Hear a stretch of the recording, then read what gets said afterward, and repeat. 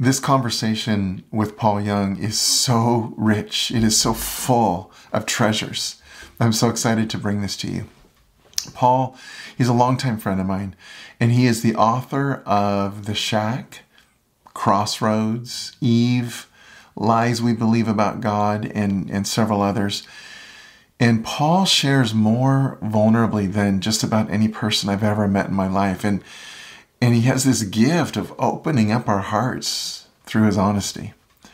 In this conversation, we talk about how God exposes things within us and how that's a gift. We talk about how punishment is not from the Father, and how a doctor-hospital model is much more accurate towards the tender-hearted Father that God is. We talk about how judgment is actually a good thing when you understand it in the context of our loving Father and what he's actually doing in our lives.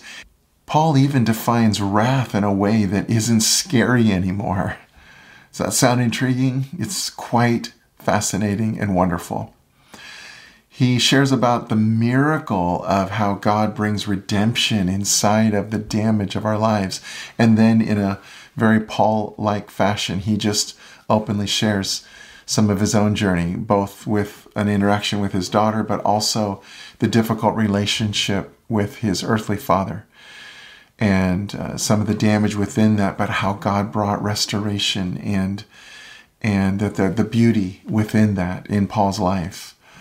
And at the very end, Paul shares about several books he's working on, several more books, including one of them is Learning the Art of Living Within the Grace of Each Moment. That sounds yummy, doesn't it? I'm looking forward to that one. So I just want to encourage you to nestle in for what's going to be one of the more enlightening, real conversations that you've heard in a while.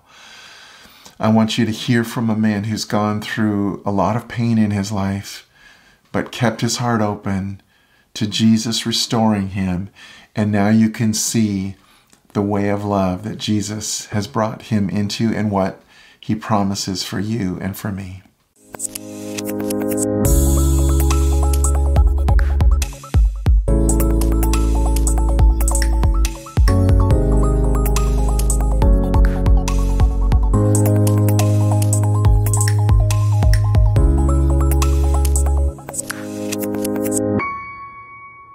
Paul, I am so excited to have this time with you. And part of the reason why I say that is because, believe it or not, I think we've known each other for about 15 years now. That's the best I can figure. I'll go back and share that in a second. But every time I talk with you, and we talked a few times even over this COVID world transitional time, every time I talk to you, I not only am super encouraged, but you always share one or two tidbits that just are transforming to me. Thank you. And no matter how long I've known you. So I just so appreciate you. I so appreciate your staying in the game. You're just being a constant voice of hope and love. So yay, God. Thank you. I'm so happy we can talk. Thank you, Holy Spirit. We will have more, please. Yes, that's good.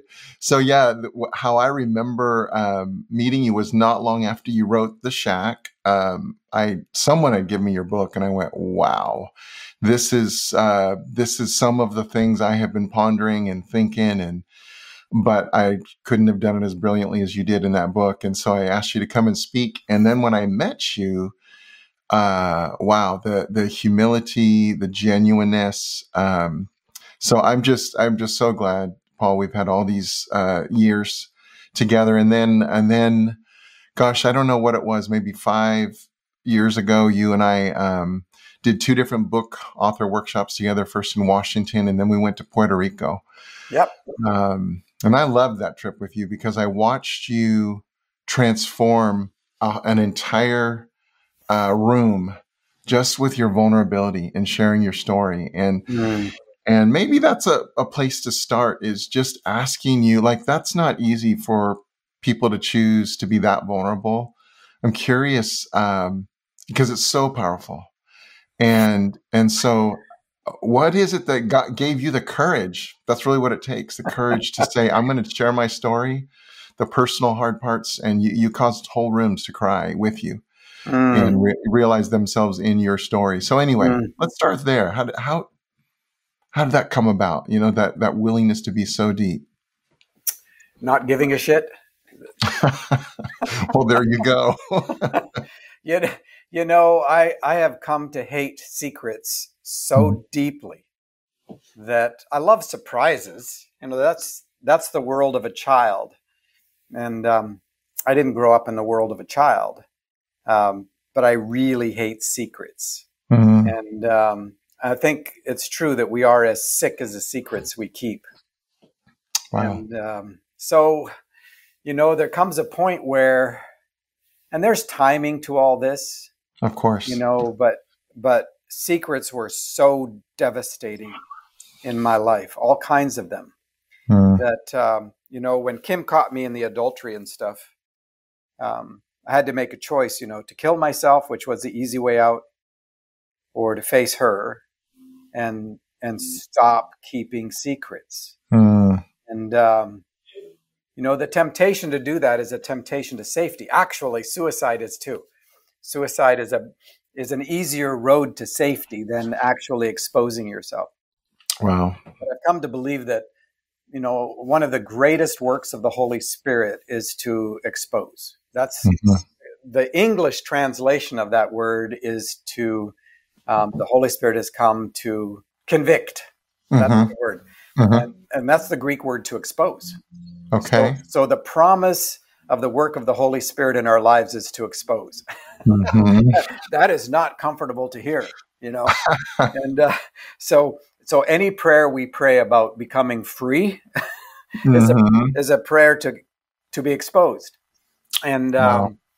and so, for those of us who grew up with shame as a backdrop, a landscape item, Yeah. exposure is kind of the worst promise. But look, watch what COVID did. COVID exposed so much fear Yes. in us as human beings. Yes. Well, I know that God, is not the author of evil in any sense. So Right. while God made the virus, and without viruses, we cannot exist on the planet. It would be just one big microbial soup. So virus is actually a very important part of creation. But with this virus, and I was talking to some of my grandbabies, kids, Yeah. and we were talking about this, and I asked them, "Do you think God created viruses?" And they're like, "No." And I said, "So where did they come from?" And the first answer is the very religious, "Well, it must have been Satan, And I said, "No, I don't. However you perceive of Satan, I don't think that's a creative power in this world. If anything, it destroys, creativity and creation." And so they were a little bit concerned, like, if it's not Satan and it's not God, where did it come from?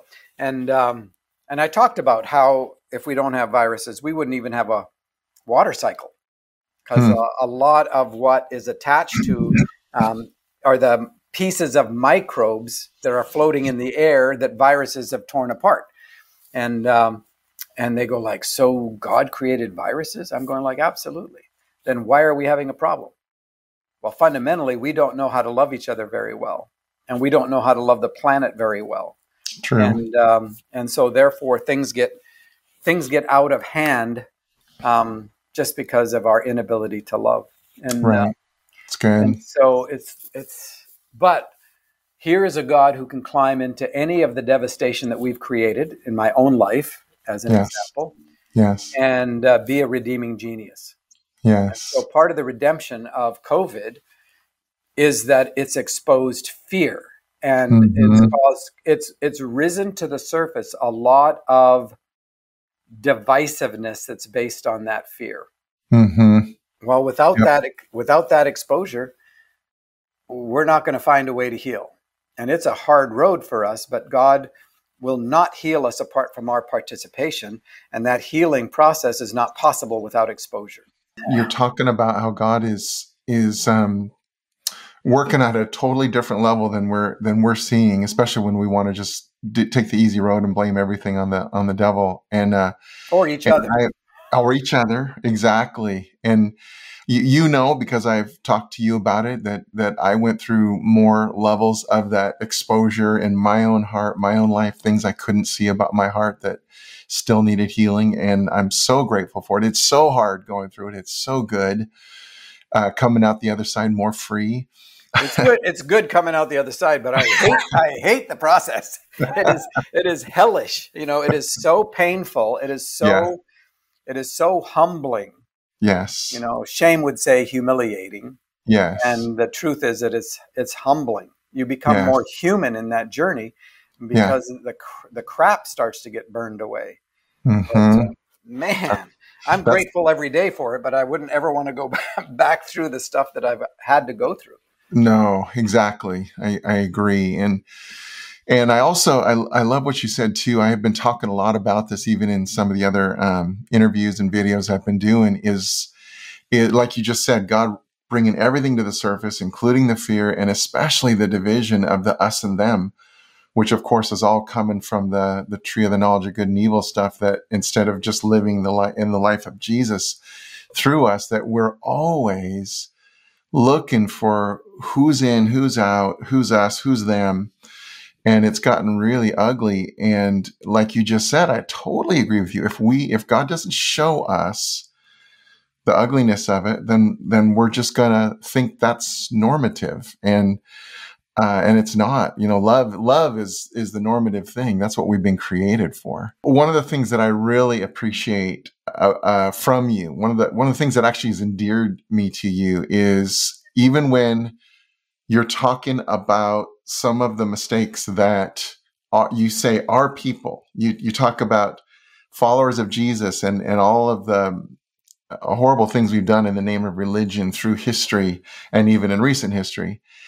And you say our people because it's like you refuse to use the us and them language. And I just want to let you know that's one of the many things I picked up from you through the years, is that there are ways to honor everybody and not fall into that trap of this divisiveness that has nothing to do with us all being in Christ together.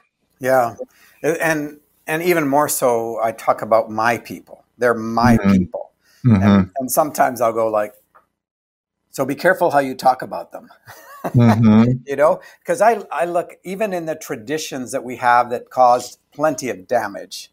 Yeah. It's not like the Holy Spirit was wringing her hands wondering like, oh my gosh, you know, people, what are we going to do about them? And I got a lot out of my tradition, regardless of, I think, that the errors and the harm that it also caused. Mm-hmm. But there was still an intent and a desire to be the right person for the right reasons. Mm-hmm. But a lot of us, it's, you know, that cry on the cross that means the most to me is not, my God, why have you forsaken me? But it is, forgive them, they don't know what they're doing. Yeah. You know, and I love that. And it's not a cry of superiority. Mm-hmm. It's a cry of identification. Yeah. You know, and extreme love. Yes. You know, it's like, they actually don't know who they are and what they're doing. Right. And so, I mean, I can identify that in my own life. I used to know what God was up to, and I used to tell everybody. Yes. I've been there. Not so much anymore. You know? And I still get tempted in that direction, especially with those I most love. You know, I have found that it is much easier to be compassionate and caring for a stranger than it is for someone that I actually am in relationship with. Yeah. And it's a conundrum to me why I want to exercise control for those I love and am so much freer to not do it to those that I don't know. Yeah. Yeah. And I think part of it is because because our love expands with our knowing of Mm-hmm. someone. And it's not love that is actually expanding, it's our knowing. And so there's more weaving of our lives into the weaving of those that we begin to know. Right. And so our intent wants to spread out inside that knowing. And what gets exposed is our need for control. Yes. And we would much rather play the Holy Spirit in someone's life that we love than trust the Holy Spirit. Mm. And for example, one of the things that the COVID thing did and is continuing to do, it divides people over the vaccine. Right. You know, are you pro-jab or anti-jab, or Mm-hmm. are you involved in some conspiracy, or is a conspiracy on the side of the vaccine? Is Mm-hmm. all of these things Mm-hmm. largely coming through differences of information. Right. And information is controlling power in this world. There's nothing like it in terms of human history, the immediate accessibility of information. Mm-hmm. And so it depends on what information that you have. And Mm-hmm. so one of our daughters gave birth in January to her first child. And she's 33. She waited a long time. And so I did the dad thing and immediately started looking up information of the pros and cons of getting the vaccine when you're pregnant.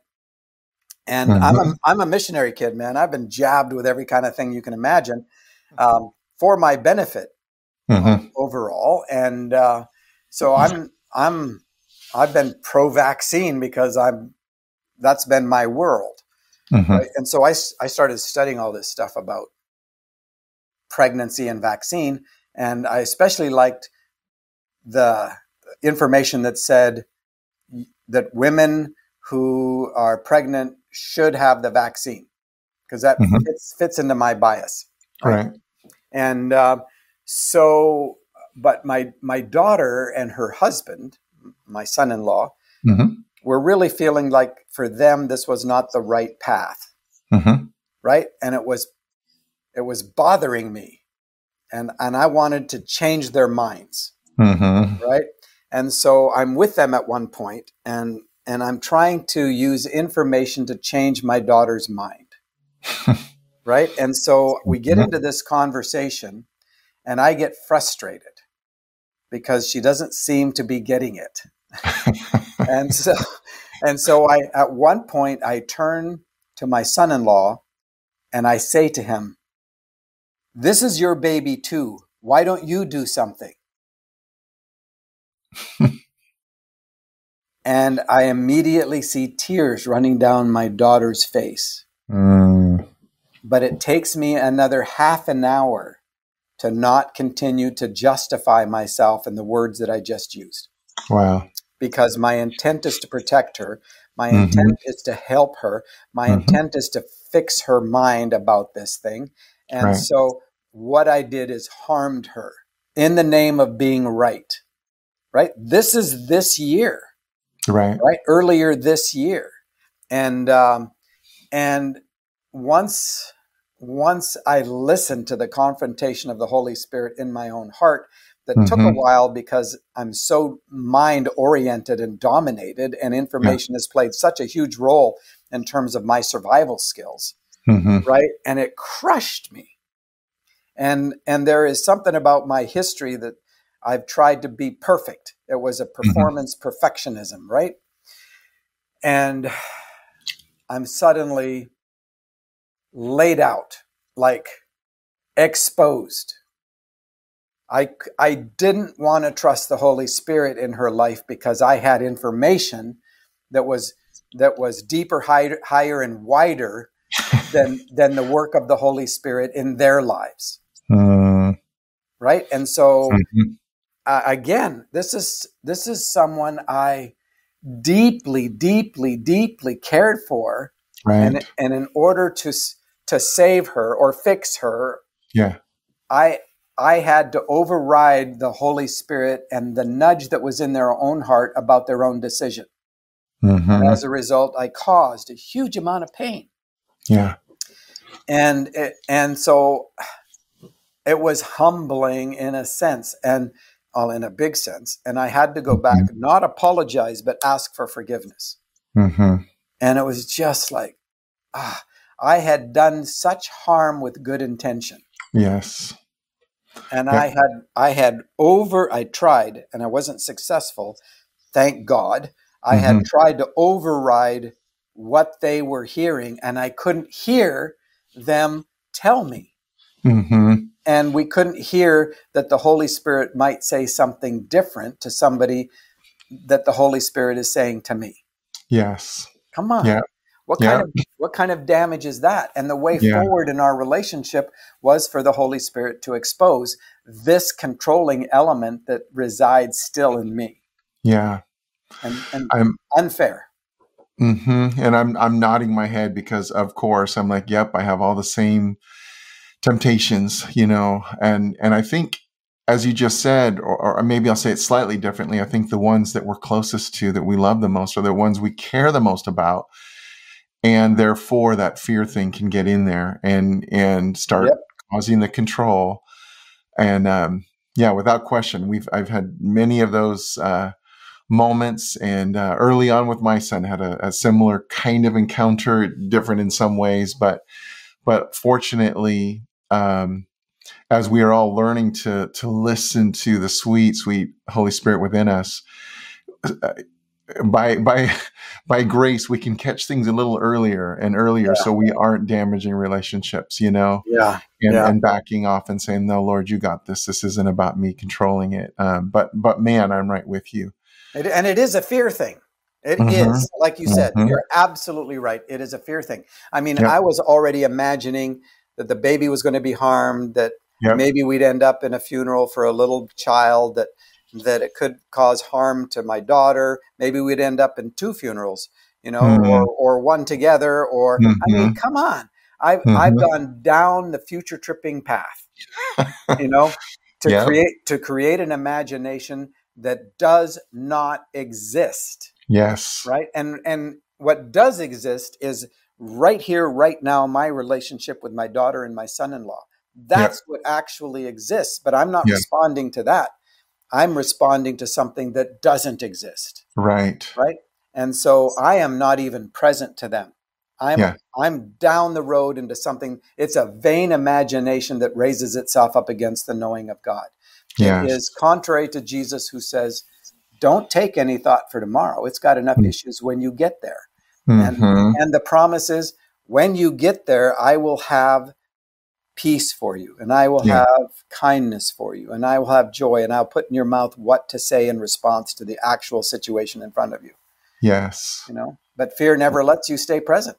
No. Pushes you away and into some form of aloneness, where the only things you have are the weapons that you hope will give you a sense of certainty and control.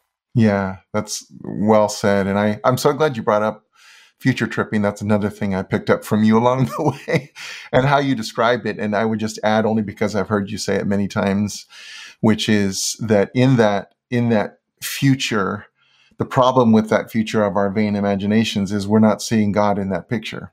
No. That's where the fear is, because it's our own imaginings, but God isn't present in those fearful imaginings. Let me give you another one.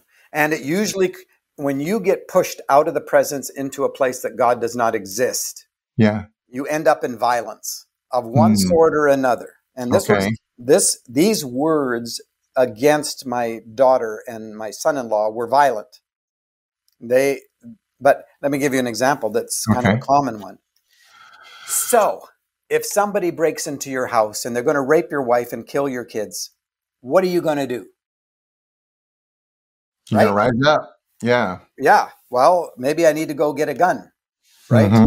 And because the only thing that I'll have are my own resources, and I better have a bigger gun than they have. Right. And so in that imagination, what's happened? I got pushed to a place where there's no God. Right.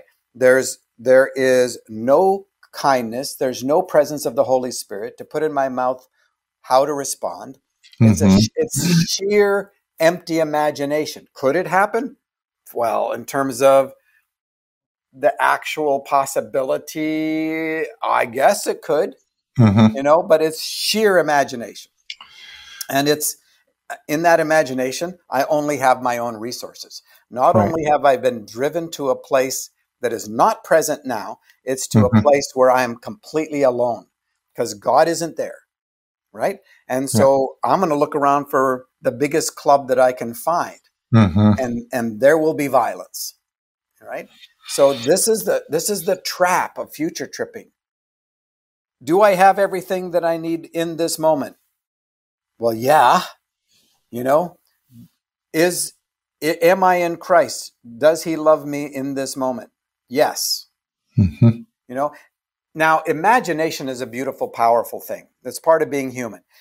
If you wed imagination to love, you end up with play, you end up with creativity, you end up with investigation, trying to figure out how to do something, which you hold loosely. If you wed it to fear, you end up in trying to find a way to be certain and have control. And it pushes you in the direction of violence. So future tripping is deadly. And part of the journey of us as human beings is to do the work of staying present. Yeah. That's the work. Fear not, I am with you, right? In the presence is fullness of joy. Right? Abide with me. Fear not, I am with you is like 365 times in Scripture. Right. And it's like, but I don't trust you. So I'm going to go to my own resources and I'm going to think through, my daughter is going to die. My grandchild is going to die. And so my resources are to drag information into the present tense and try to convince her that she's wrong. Yeah. Yep. Fear is an ugly thing, huh? The fruit of fear is not. There is no fear in love. Yes. 1 John. The one who fears is not perfected. They are not whole in terms of being loved. But the very fact that there's no fear in love, to the degree that there's fear in your life, to that degree you don't know how much you're loved right now. Yep. That's it. That's it. That's so good. Even what you just said about love and about there's no fear in love. Of course, that's even tied to 1 John, where it says if we're fearing judgment, then we haven't come to perfection in love. And this is where I wanted to go, is that you and I know would both agree that seeing Christ's atonement as the Father punishing him for our sin to satisfy a demand for justice is just a terrible representation. Horrible representation of Papa God and not true to the good news. I think of that meme, I'm sure you've seen it, where Jesus is knocking on the door of our hearts and he says, "Let me in." And the person on the other side who you can't see says, "Why?" Jesus says, "So I can save you." Save me from what? From what I'll do if you don't let me in. Yeah. And that's the circular argument of really bad news that we've thought was the good news. And so I this is really what I wanted to ask you, Paul, is that because of the increasing, and I love this, there's such an increasing number of people who are starting, some of the word is deconstruction, who are kind of deconstructing some of the wrong ideas and thoughts about God, which is very necessary. It's what Jesus was trying to help the Pharisees do, is deconstruct some of their thoughts to embrace what was true. So for those people that are saying, okay, if it's not that, if it's not punishment, then what is it? What is the good news? What would you share with those people? Okay. So one thing is, not only does that picture, that meme of the door, and is like, from what I'm going to do to you if you let me in, but it's what my Father will do to you. Yes. So I'm going to save you from God the Father. That's kind of how we look at it. So what Jesus has come to do was to save you from God the Father. Like, how bizarre is that? And it puts not only a conflict between the Father and the Son, but it also puts a conflict between the love and it's really bad Christology, right? It's really a bad view of the nature of Jesus. Right. Jesus says, "I and the Father are one. You've seen me, you've seen the Father." So there's a problem at the very core theologically of that whole thing. Right. So It's the fear of judgment, right? So is there a judgment? I hope so, right? I hope there is, because what do you think exposure is? Mm-hmm. Exposure is part of judgment. So the early church did not have a forensic model of judgment. And a forensic means legal, Okay. right? Okay. When you deal with forensic, you're talking about the law, Mm-hmm. right? And the early church didn't have that. We have that largely because some of our theologians in our history were all lawyers. Augustine was a lawyer, Calvin was a lawyer, Luther was a lawyer. And so when they developed a model of judgment, they developed a forensic one that says, all right, we're in a courtroom, and the judge is God the Father. Right. Potentially, the defense attorney is Jesus. Depends on whether you pay him or not, right? So how do you pay Jesus? Well, you ask him into your heart, and then he'll become your defense attorney. What does Jesus do as a defense attorney? Well, you're guilty, right? So God the Father, who sits on the seat of judgment, he's the judge, then that means that he is under the law, because he may love you, but he's still got to punish you. You still have a punishment that is assigned to your sin, and sin is defined as behavior, right? So in that model, every person that goes into that room knows they're guilty, right? And so God the Father knows you're guilty, and so the punishment is the law, which says you're guilty, you die. But we've gone beyond that. You just don't die. You get the punishment, which is eternal conscious torment, hell. So we have a view of hell that is eternal conscious torment. And so courtroom scene. You come in, you're guilty. Everybody knows you're guilty, but you pay the defense attorney, and the defense attorney knows you're guilty. The judge knows you're guilty. And so it's, yes, he's guilty. The judge says, all right, I've got to punish him with eternal conscious torment. Jesus says, well, what if I take his punishment instead of he? Would it be okay? Would the law be met if I take the punishment for this sinner? And the judge goes, that's amazing. What a great idea. So yes, we are going to allow you to take the punishment of eternal conscious torment. That's the forensic model. So you are wrapped in the righteousness of Christ, imputed righteousness, and the punishment of God is poured out on you, the sinner, which is eternal conscious torment.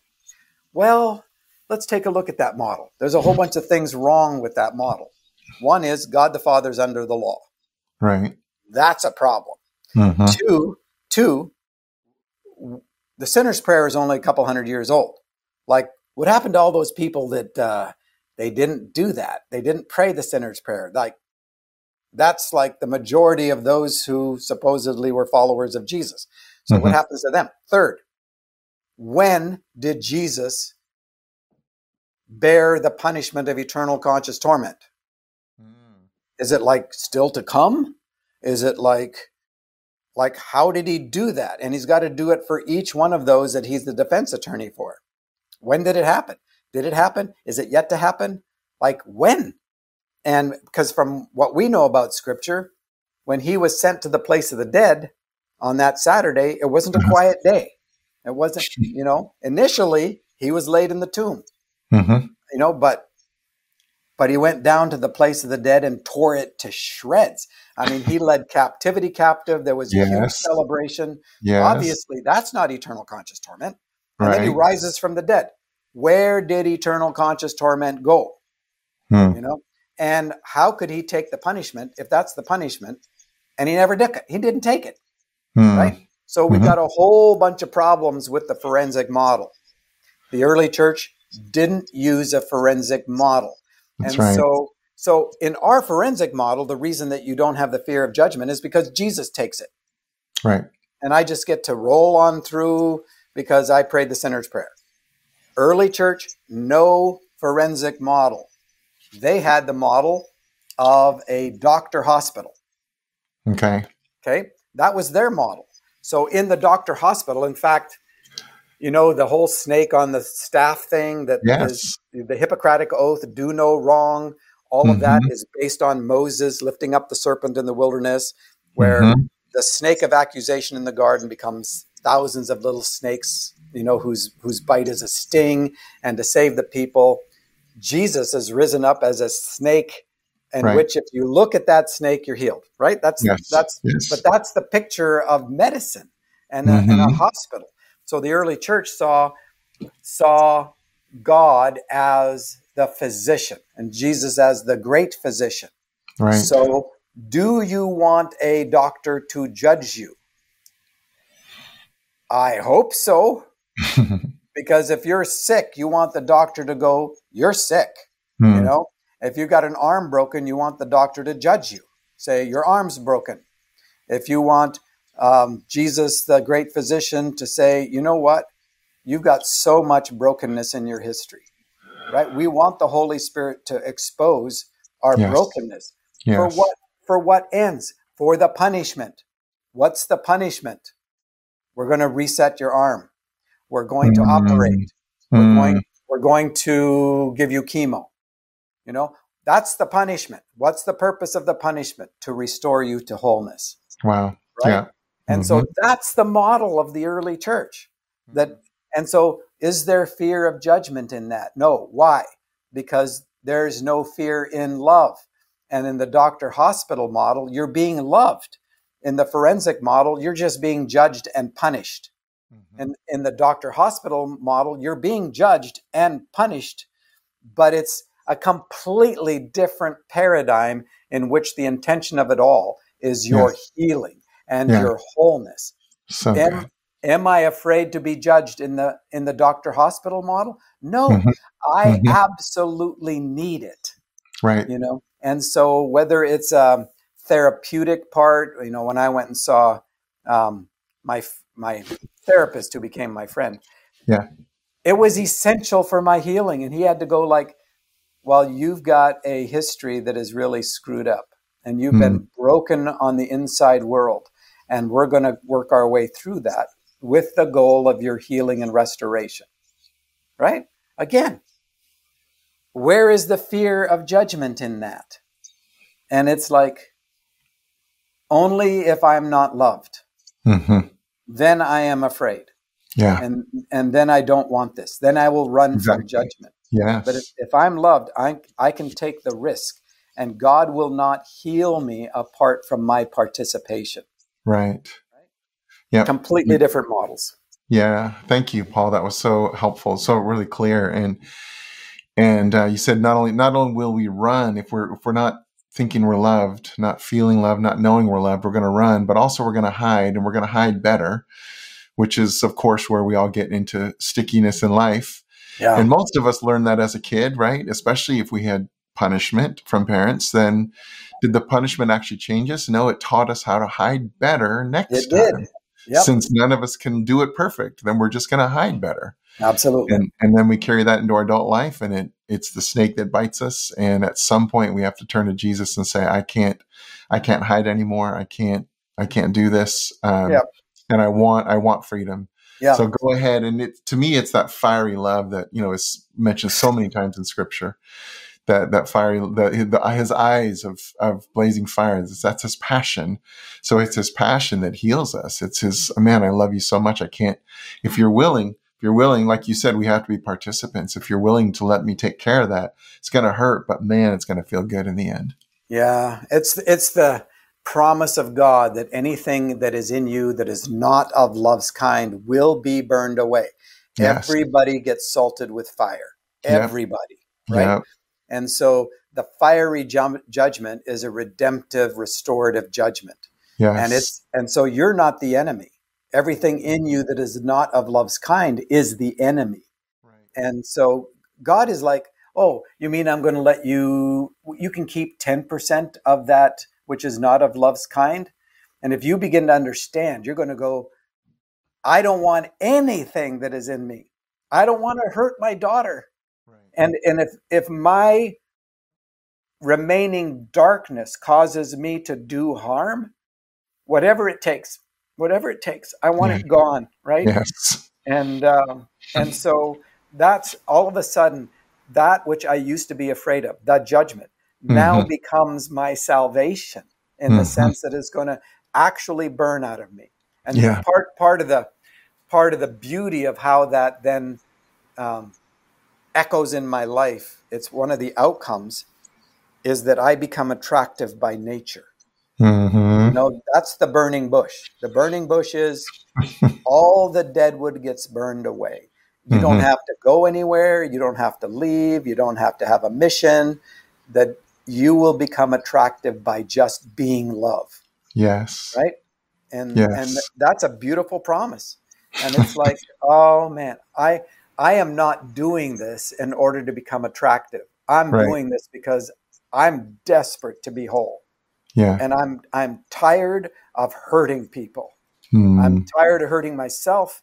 I'm Yeah. tired of shame. I'm tired of fear. I'm tired of Yeah. addictions. And Yeah. I'm like, I want to see. I want to see. So it's Jesus lifted up on that staff, which is the Hmm. cross, right? Hmm. I'm looking at the cross as my salvation. It is the judgment against anything in me that is not of love's kind. Hmm. And I identify because I am in Christ. And that becomes now everything flows from there, Yeah. you know. Yeah. I'm crying with you. God, our loving Father in Christ, reconciling the world to himself. That's our Father. So all Jesus is doing on the cross is perfectly representing the Father's heart and love as well. And perfectly representing us as human beings, Yes. right? Yeah. He shows us what it means to be human and shows us what it means to be God in Yeah. the cross. Wow. Wow. Wow. Wow. Wow. So good. And Well, it's amazing, it is amazing. astounding, too beautiful for words. It Yep. is much too beautiful. The good news is the good news is understated, huh? Because it's exceptionally, brilliantly, off the charts news. It used to And be it used to be not just understated. It used to be absolutely fear-based. yes, I yep, love you. The good news is if you don't do what I'm saying, I'm going to kill you forever. I'm going to mm-hmm, keep you alive in a state of torture, mm-hmm, torment, and there's nothing you can do to get out of it. Right? That's the good mm-hmm. news. Like come join us, the band of Jesus followers, based on fear. Fear Yeah, becomes the motivation. yep, yep. And as we know, all know, and I mentioned as children, we learn because we can't do it perfectly, we hide better. So if fear's the motive, and we can't do it, we're not gonna on our own merit, we're not gonna suddenly live a life without any mistakes. And so we're going to do one or two things. We're going to hide better and pretend in our relationship with God, or like many, we're just going to say, I quit this game because I can't win. Yeah. I don't know how to participate and win in this, so I'm not going to play anymore. Yeah. And a lot of I'm our not- brothers and sisters who are deconstructing, yeah, they can't distinguish between just giving up and having the wood burned away. That is false, right? And so, I mean, they so connect the damage and their history to the system of the church that they've known that has done so much harm that they just quit, and I don't blame them. There has been so much harm, and it's in a sense better to completely deconstruct and start from scratch and find out the things that are true. Although, that's a long and arduous road itself. I think people that help in that process will help those who are deconstructing. Oh, let me put it this way. This is a great example. okay, I think it is because it's very personal and very recent. So my dad passed away 2 months ago, and it's been quite a journey the last 12 years with my dad since he was 80 years old. 80 years old, I have a very difficult history with my dad. Me and my brother Tim do, and so did Stephen, my youngest brother, but he was killed when he was 18. And frankly, when he died, I was relieved for him. It was the oddest emotional response to a death that I can imagine. But I was so glad that he got out. For a lot of us, death becomes our way of salvation. It's like we get to get out of here. And so, but we had a lot of harm, and a lot of it came because my dad, he had been so harmed as a child, and his dad before him, that he didn't have a capacity to be a dad, but I still expected him to be a dad. Right. And so there was this whole situation on his 80th birthday, and out of that, I realized that I was creating minefields and hiding mines in those fields. My expectations that my dad finally get it and become a father to me. And he would always step in a mine. He would always blow things up. And on his 80th birthday, he did it again. And that's when I had a little heart to heart with Papa God. And it was like, Paul, you need to let him go. You need to let him not walk in the minefield of expectations that you lay down for him, right? You need to let him become something bigger than your dad. Yeah. I'm like, bigger? It's like, you need to let him become a human being. Wow. Because I was restricting him to just the role, expectation and role of being my dad. Yeah. Right. And so I found out in a more clear way that I kept an album of history that was called All the Ways My Dad Failed. Right. So every time he hurt me, I had a photograph in this album. And so when I saw him and he said something, I'd just open up the photograph and I'd find the one that he hurt me like that. Right. So I have this whole photograph, this album of photographs. And it's how God heals us is not to go change our histories, but to go change our perspective of the photographs. That is, where was Jesus in this photograph? Yeah. Right. And then I found out I had another little photograph album that I kept in a closet. And this photograph album had ways that my dad tried, or ways that my dad was good, or the things that my dad was good at. How he helped people, how he worked really hard, how he suffered in certain situations. I didn't want to look at that photograph album. It was in the closet for a reason. It was in the dark for a reason, because it contradicted the photograph album that I could always pull up when somebody failed. Right. And so in the deconstruction process, a lot of our brothers and sisters, we put the little photograph away in the closet and slam the door shut and lock it. Right? We don't see anything good from our history. And all we've got is the photo album of the things that harmed us. Yeah. Right? And so part of our journey in the deconstruction process is to recognize, is to say, Jesus, where were you inside this harm? Yeah. I need to go back into this picture, whatever the picture is that comes up for you.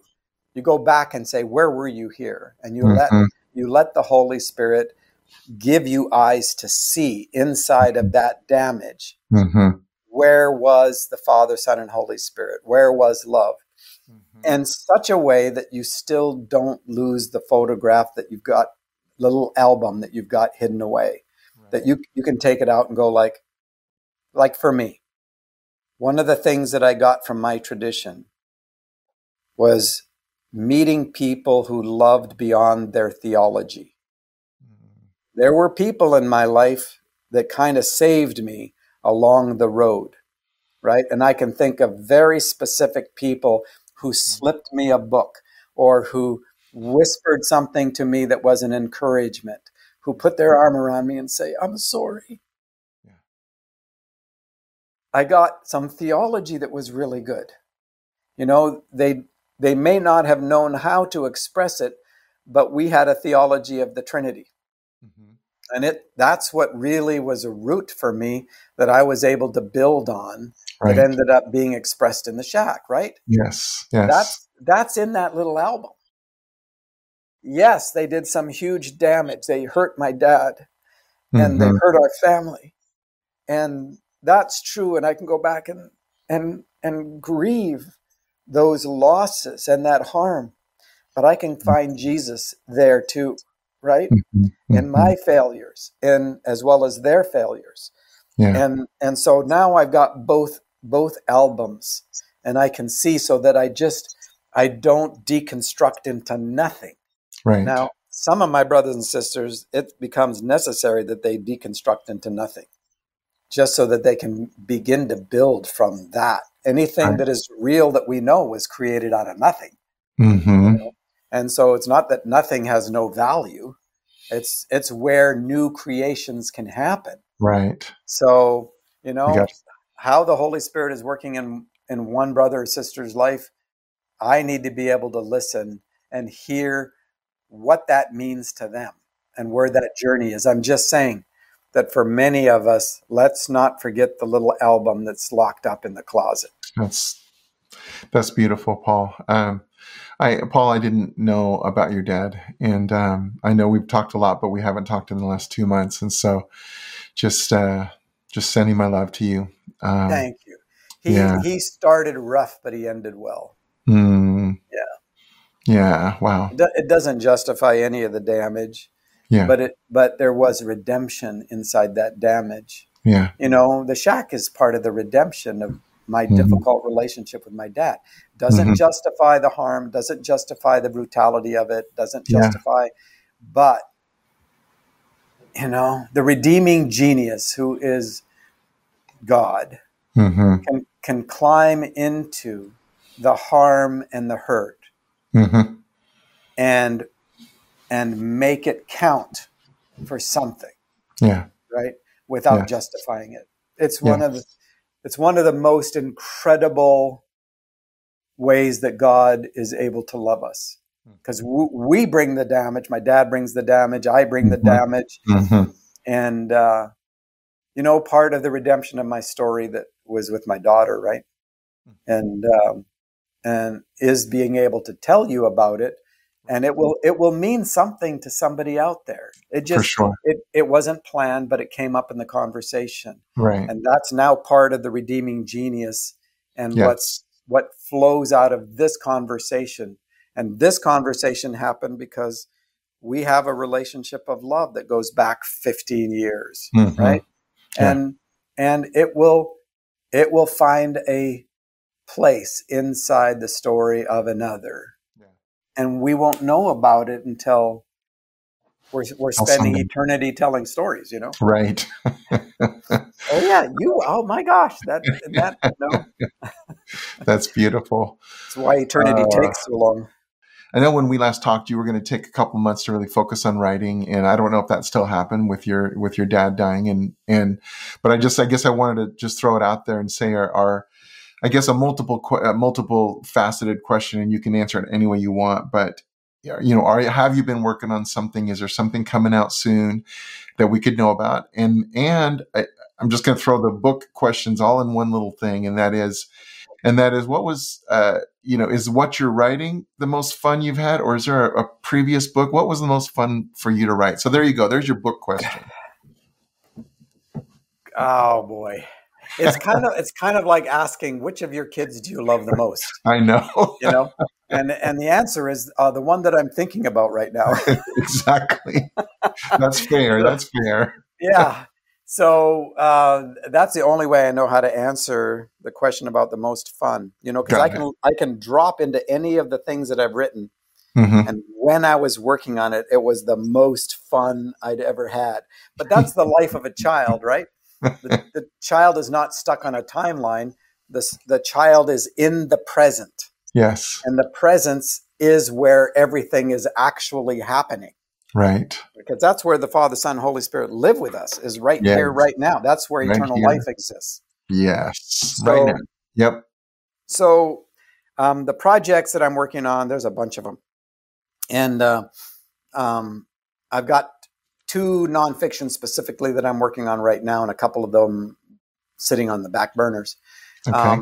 And two of them go back to back. That's a recent unfolding. Is that two of them go back to back upside down from each other, and one of them is about the truth of being human. That is the truth of our being and the ways of our being. And so, it basically sits on top of the sentence, wholeness is when the ways of our being express the truth of our being. And so the question is, what's the truth of our being? Do we have a sin nature and all that? Because, all that kind of stuff. And then how, is this about moralism? Is this about behavioral modification? Is that what Christianity is?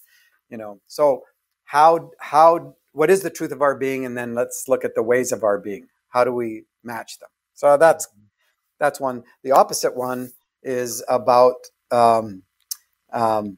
learning the art of living in the grace of each moment, right? Which is about learning to stay present. Yes. Stop our future tripping. Yep. Stop our reverse future tripping. Reverse future tripping is, we think about it usually starts with, if only I had, right? And so we create an event in the past, usually where we've made a mistake, right? And then we create a timeline that's imaginary from that event, and everything was great and wonderful. We married that person instead of this person, and this that's really difficult to live with, but that person would have been great. And so that imaginary timeline judges this one. And we want to escape this one, right? And I call it reverse future tripping. So all of that kind of stuff, how to be present, what does it mean to be present, all of that. Then the fiction one that I'm working on is actually a sequel for The Shack, which I never thought that I would write until I started to build a relationship with the guys on death row in Tennessee. Wow. And that opened up a path for a possibility. So I'm working on that. And then, stories from The Shack, all those incredible stories. And then I've heard some of them. Oh my gosh. I wish there was part of me that said, man, with today's talk, I would have loved to have almost fed you a line of one of those and just hear the stories again. Because I've heard several of them that just wreck me, of ways God has used The Shack to heal lives. Is just astounding. So astounding. I can give you a quick one. All right. Okay. So when I got back from burying my dad, down, I was up in British Columbia and came back. There was a card waiting for me, and a lot of people don't write cards anymore. They send an email or a text or whatever. And it meant that, somebody had taken some time at least to write something and to stick it in the mail and all this. Yeah. On the inside are all these little notes. Yeah. And so this one up here is from Nicholas. Nicholas Johnson. He says, "I'm sending my condolences and my love to you and your family. My prayers are that you remain strong and at peace, and you remain under the wings of the Most High." This one's from KB. He is referred to as the pastor. "Dear Paul, with love, my heart and prayers are with you and your family. Please be strong and very courageous. 1 Thessalonians 4:13 through 18. This one's from Akil. "Sending my condolences to you and your family. You're in my prayers." This one's from Donald Middlebrook. "Paul, dude, sorry to hear about your dad. One of the things that helped me with Maggie's passing several weeks ago was the thought of their now comfort." From Harold Wayne Nicholas. "Paul, my heart is with you and your family in your time of grief. Remember, it is in our times of sorrow that God holds us the closest. Love, your friend." From Mike Bain. "I'm so sorry to hear about your father. Please know that you and your family are in our hearts and prayers, sending good thoughts and love from our hearts." From Purvis Payne. "Brother Paul, my heart goes out to you and your family. Continue to be strong and hold on, my brother. May the love comfort you and console your soul. Take care. My prayers are with you. Stand, my brother, stand."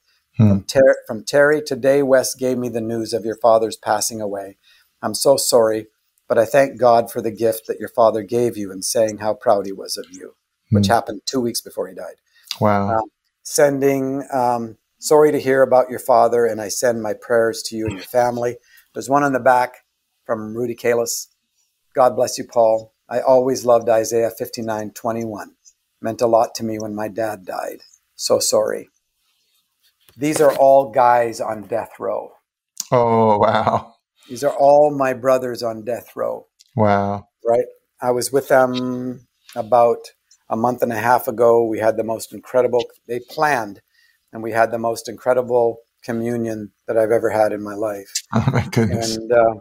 And you know, but you hear that language and you realize our justice system, our forensic justice system, didn't transform them. Like one of the guys said, stone and concrete and steel. That's what you see. None of that has anything to do with freedom. And like Terry says, who's been on death row for 38 years, he said, you know, from what I understand, I'm a new creation. And if the state of Tennessee ever puts me to death, they will have killed the wrong man. Right? And it just changes perspective. Wow. And what I just read to you, it will shatter a paradigm of those guys on death row. Right? And what we have here is the beauty of transformation. And Terry says, you know, it's a hard thing sometimes to be only known as the worst day of your life. Wow. Right? Yeah. And these guys, they have a quite a good sized library and a small workshop, a wood shop, and they've done some of the most amazing things in their wood shop. But one of the things is they built what they call the Table of Reconciliation. Seats about 12 people, and it sits outside their library. And the agreement is if any of the guys have an issue with each other, they will meet at the Table of Reconciliation until it's resolved. And if they can't get communication to help resolve it, Terry King, my friend, he will act as a mediator at the Table of Reconciliation. Wow. Shouldn't we build one of those inside every faith community, inside every neighborhood, inside every home? Every home, a Table of Reconciliation. Wow. Right? Again, that's part of the ripple effect from this little book that I made 15 copies that did everything I ever wanted it to do. Wow. That's so good, Paul. Years ago, you told me you were gonna write this second book with these guys, talking to these guys on death row, and just I can't wait for that to come out. No timeline on it yet. Yeah, and the other ones, the nonfiction ones, no timeline yet on those. No, I have a full draft that needs a little bit more work for the Way and Truth of Being. Okay. And then so the next one I think that I will complete will be The Art of Living in the Grace of Each Moment. And then but who knows? I could be dead by tomorrow, and that'll screw up all my plans. Oh my goodness. Only because I've known you so long, I can laugh with you and know exactly where your heart is when you say something like that, because it's true. Those who trust Jesus never die. That is absolutely right. We will not die. So the next step of eternal life. Well, thank you for enriching my life again. I get the joy of going back and editing this, so I get to listen to this several more times, which I am.